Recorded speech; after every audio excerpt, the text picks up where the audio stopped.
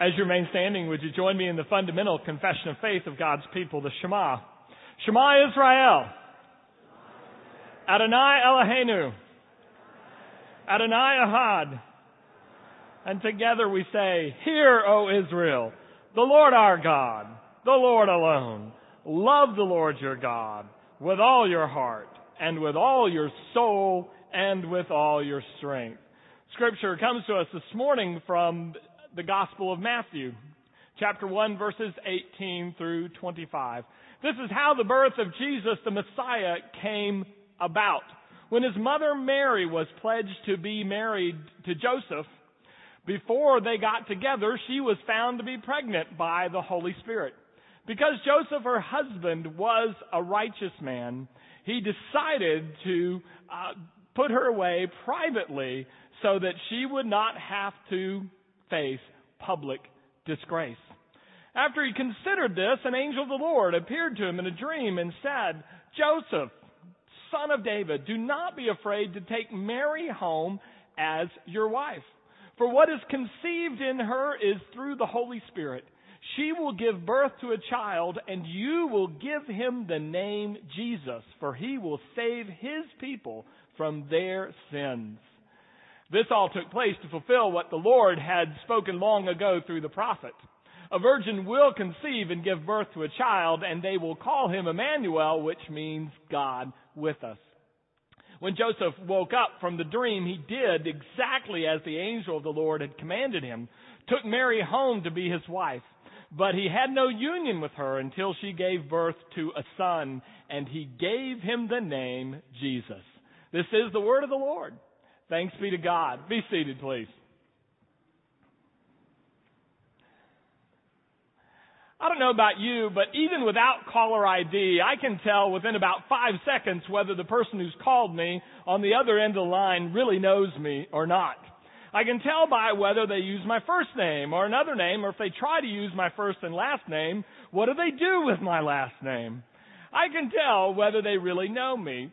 Names are important. I want to be known. I don't know if you have this experience now. You call customer service or you're trying to deal with somebody, and you'll notice now they're trying to use your name more often. And so when I talk to customer service and they're trying to use my name, I decide how upset with them I am already when I've called them. And if I'm already upset with them, then I'm going to let them struggle through Magnitsky and let them try to figure out how to say it.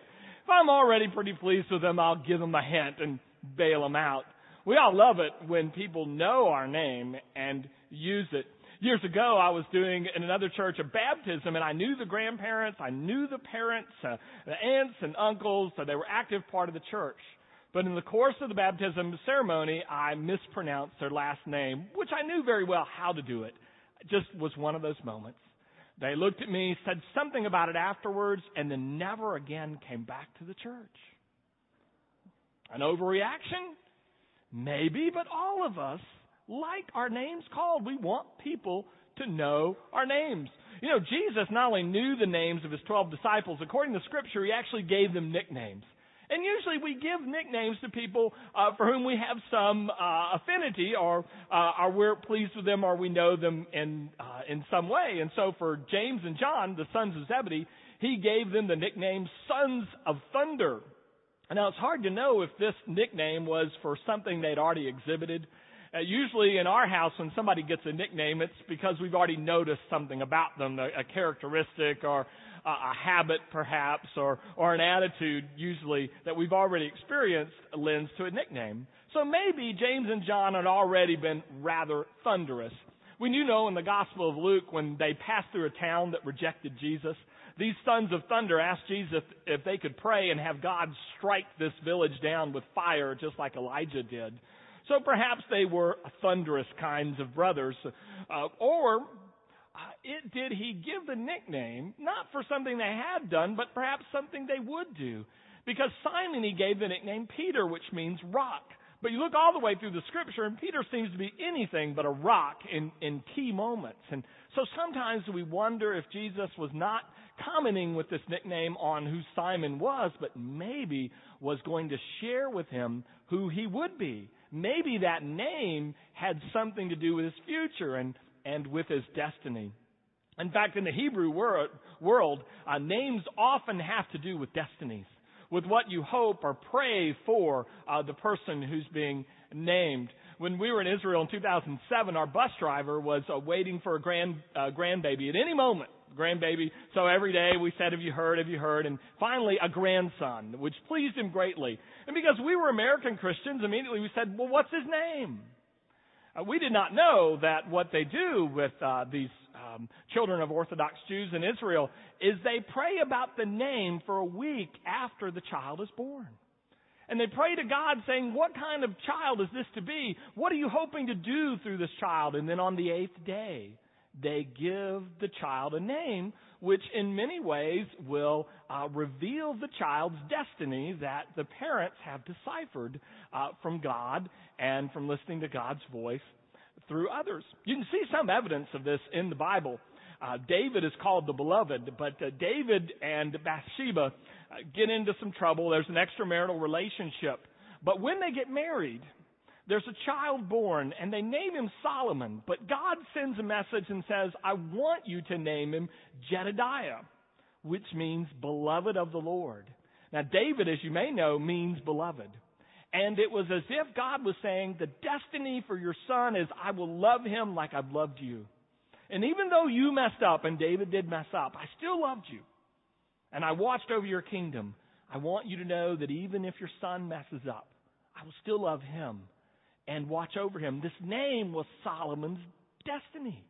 He would still be beloved of God. Now, sometimes God doesn't do the name changing. Sometimes people decide on their own name change to reflect what they hope will be their destiny. The most famous example of this is in the New Testament. The apostle Saul, he's called Shaul in Hebrew, when he gets to a Roman city and has his first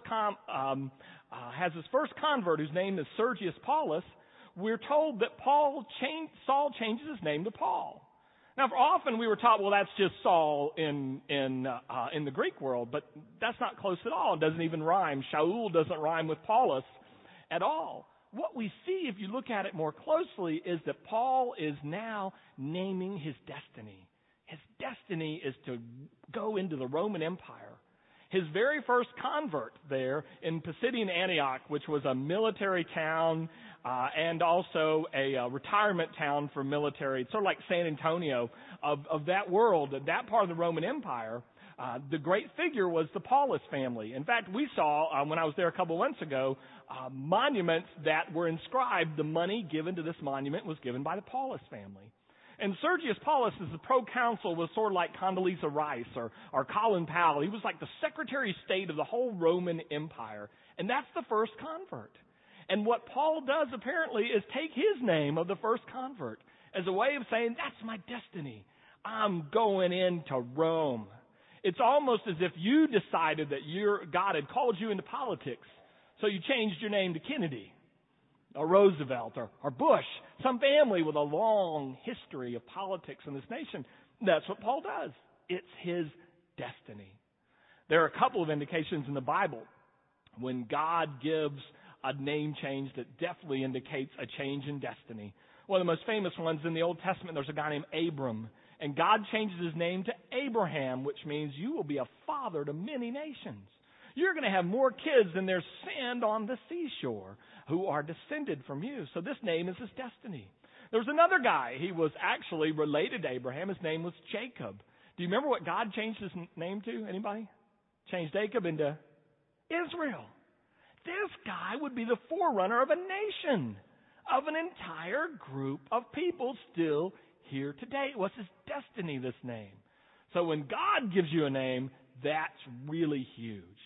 Well, in the days between the Old and New Testament, people expected a Messiah, but they didn't know the Messiah's name. What was his destiny? What were they going to call him? God had not revealed it yet. And God finally chose to reveal this name, to reveal this destiny. I don't know how God kept it secret, if God had it in some hermetically sealed jar that none of the angels could open, or some briefcase with a lock and key. We don't know. But when it was time for this name to be announced, this greatest of all destinies to be revealed, God used we can borrow from the movie, a transporter. God used someone to carry that name and that load. And this transporter's name was Joseph. He was to carry this name that would change not only the destiny of a people, but really change the destiny of every person sitting in this room. There's one problem, though. In order for Joseph to carry this name and bestow it on this baby, he was going to have to overcome a major hurdle. You see, this baby who had not yet been born was conceived outside of wedlock, outside of marriage. Joseph was engaged to Mary, but he wasn't the father. He was going to have to give this name to a child who, by our standards today, would be considered illegitimate, if there is such a thing. Joseph would have to put his reputation on the line. Nazareth was not a town like it is today of hundreds of thousands of people. There were probably a few hundred people in Nazareth. And you can bet when Mary turned up pregnant, people were talking and eyes were watching. It was no small obstacle to overcome to give this name to that child. And what was the name? The name of this child's destiny was Yeshua. Joshua in the Old Testament, Jesus in the New Testament, which basically means God's going to save us. You will call him Jesus, said the angel, because he will save his people from their sins. In other words, every person in this room, sins are forgiven because that was his destiny. That's what he was born to do.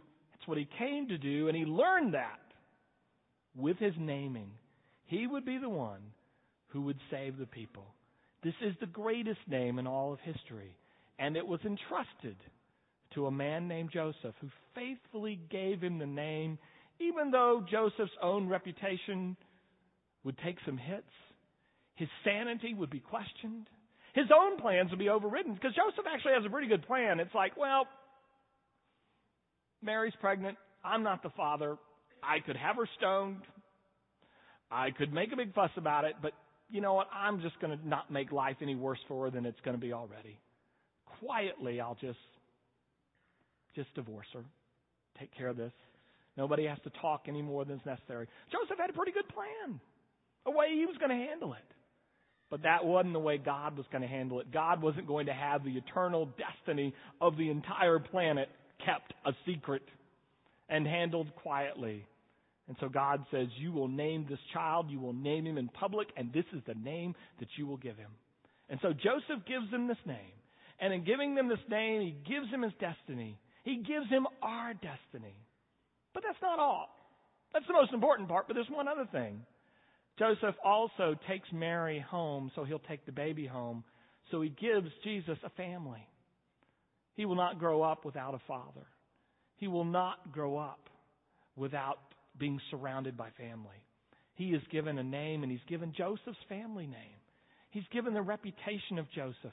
He will not have to go through life as one marked by the fact that he has no father, no reputation to go before him.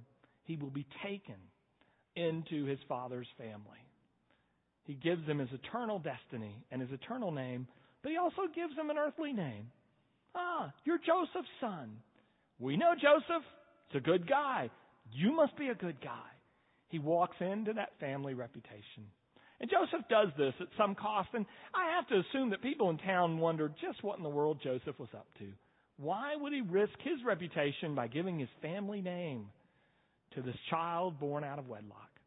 I don't know if people understood it in Joseph's day. I don't know if they understood it 30 years later. I don't even know if they understood it 100 years later. But looking back, we get it today. We know that he was making a name and a place for this child who would give all of us a name and give all of us a place for eternity. They may not have known what was going on at the time. I don't know if you've been watching the advertisements, but there's a movie coming out in a couple weeks, and it's about the plot to overthrow Hitler. July 20th, 1944, they set off a bomb intended to kill Hitler. The bomb went off all right, but Hitler survived it. Hitler's response was to have the Gestapo round up hundreds of people and kill them after sham and mock trials, really. The leader of, if we're to believe history, the leader of this revolt, this plan, von Stauffenberg, was doing it for what he thought was the good of his country and the good of the world, to take them out of war. But people didn't understand at the time, and when it happened, he died and other conspirators died, and they were viewed by the German people as traitors. Even a decade later, they were still thought to be traitors for trying to kill Hitler. In a documentary I saw last week, they were interviewing the lead conspirator's son, and he said he was, I think, in older elementary or early junior school, and he was having trouble in school, so the mother had one of those parent-teacher conferences. And the parent-teacher conference, the mother and the teacher are talking about his trouble in school, and finally the teacher says, "Is so-and-so his father?" And she named the lead conspirator, and his wife said of her late husband, "Well, yes, he is the father." And the teacher's response is, "No wonder he's having trouble in school. He's the son of a traitor." And for years, people looked at conspirators that way. Late in the 50s, they made a couple movies about the plot to kill Hitler, and things started to change a bit. But it wasn't until the Berlin Wall was torn down more than 40 years later that, as the German Republic looked for its identity by reflecting on its past to shape its future, that they began to look at these conspirators as heroes who had actually risked their life to save their country and to try to take the world out of war. For 45 years, people had no idea why they did what they did, and they attributed them the worst of motives. But now they look back and see what patriots they really were. I don't know if people got what Joseph was doing. People in town, the heads must have wagged, the tongues must have been loose about it. They didn't understand. But years later, we get it. And we stand here with an eternal destiny because some man offered to give Jesus the gift not only of his eternal name, but of his reputation and character and earthly name. I simply ask, as we go forward into the Advent season, what are you doing for the good name of Jesus? How do you protect his reputation? What do you do to spread news of his destiny to this world?